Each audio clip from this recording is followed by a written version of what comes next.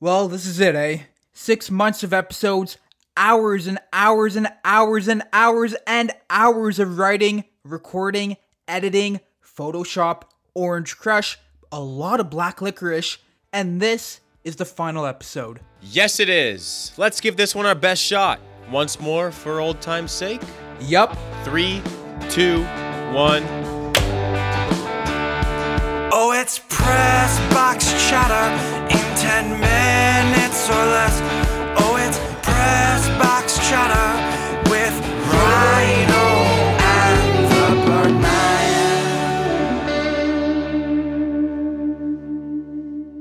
Ryan, are you crying? No, it's just, my eyes are bleeding.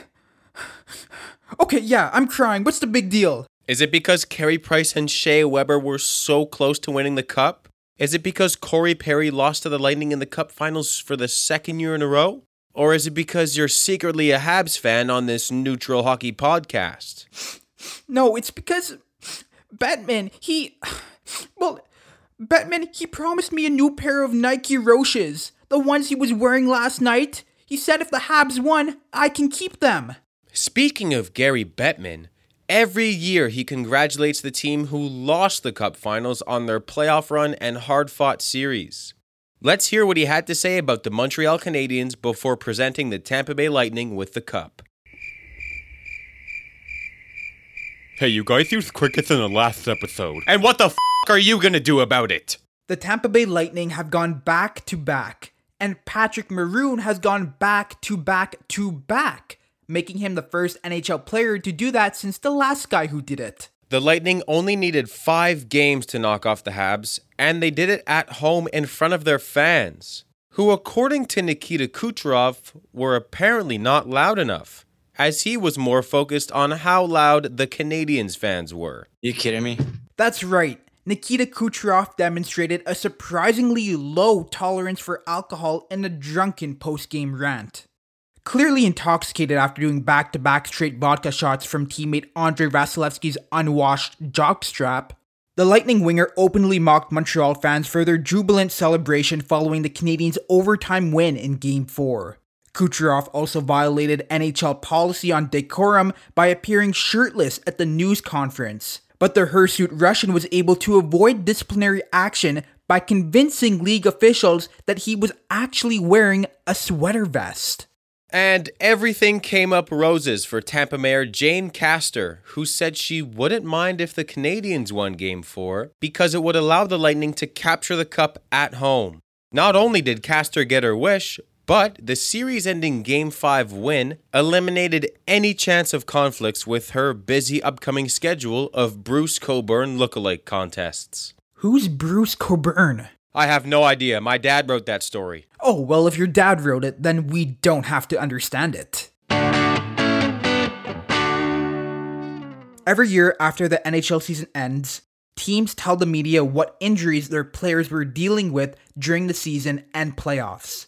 After Wednesday's game, it was confirmed that Tampa's Alex Killorn broke his fibula in Game 2, got surgery, placed a rod in his leg, and planned to play in Game 4. Until his wife gave him the old front-hand backhand and asked him if he was batshit crazy. Going back to everyone's favorite drunk Russian, Nikita Kucherov, who couldn't remember Marc-Andre Fleury's name in the post-game press conference when speaking about this year's Vezina winner not being Conn Smythe winner Andrei Vasilevsky. I hope that made sense. Kucherov was playing with a fractured rib.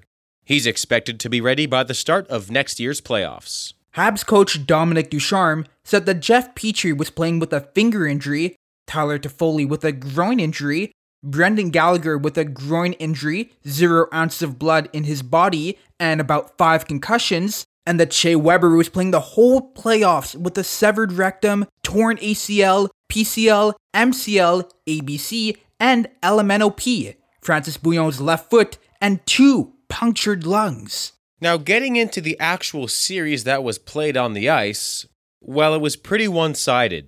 Tampa accomplished exactly what everyone said they were capable of, and for that reason, the fans, media, and players have to give them a lot of credit. Tampa beat Montreal in every possible way. They beat them twice in close games. They dominated them through large parts of the first 3 games, and they even managed to blow them out of the water in Game 3 when they won 6-3. Yes, Tampa was over the salary cap, and it's funny to joke around about, but they aren't the first team to do this, and they certainly won't be the last unless something is changed. In other NHL news, St. Louis voice cracked there. In other NHL news, St. Louis Blues forward Vladimir Tarasenko has apparently requested a trade, citing trust issues with the team as the main reason behind the request. Want to get into this a little bit, Ryan? Nah, man, I'm too tired. How about we talk about it next season, okay? That sounds good to me. If you've made it this far, thank you. If you've listened to every episode this season, an even bigger thank you. And if you listened to 5 episodes or less, and by the grace of God you've somehow still ended up here, you. It's been a crazy past few months, not only for NHL players who played every 48 hours, but for everyone in the world. It was a time to try new things, gain 25 quarantine pounds, and start a hockey podcast. When Sam and I started this show, we had no idea what it would sound like, or even how it would turn out. We didn't even know if we would actually make it through the full season. But somehow, we managed to produce an episode each and every week, while, in my opinion, consistently improving. We were unsure as to how we would make these episodes, given I'm in Montreal and Ryan lives in Toronto. Would the audio quality be the same? How would our schedules differ? Do I really even like this guy? In the end, the audio wasn't bad and our schedules lined up pretty nicely. Overall, I'm really proud of the way this season turned out. We set ourselves a goal to have an episode each and every week, and we did that, except the 1 week where we didn't. On top of it all, it's not easy to put your work out there, because you know what? It might be really and when we look back on our first few episodes, they really weren't that great. But we stuck with it, focused on improving each and every week, got help from our family and friends, and finished the season with a really solid show overall. We'd like to give a big thank you to everyone who stuck by our side for Season 1. A special shout out to Alex McMullen for doing our intro song and transition riffs in between segments, Ted Bird for helping us write and reviewing our scripts, and some of the boys for helping us brainstorm. You know who you are, except for Mike Waba. So thank you everyone. We look forward to the off-season break over the next few months, because to be honest, our idea well has kinda run drier than a stale bowl of Fruit Loops.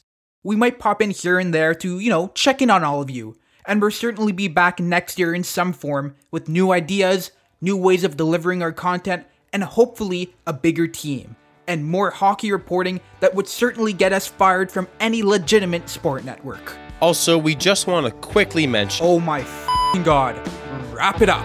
Alex, you know what to do. Oh, it's press box chatter in 10 minutes or less. Oh, it's press box chatter.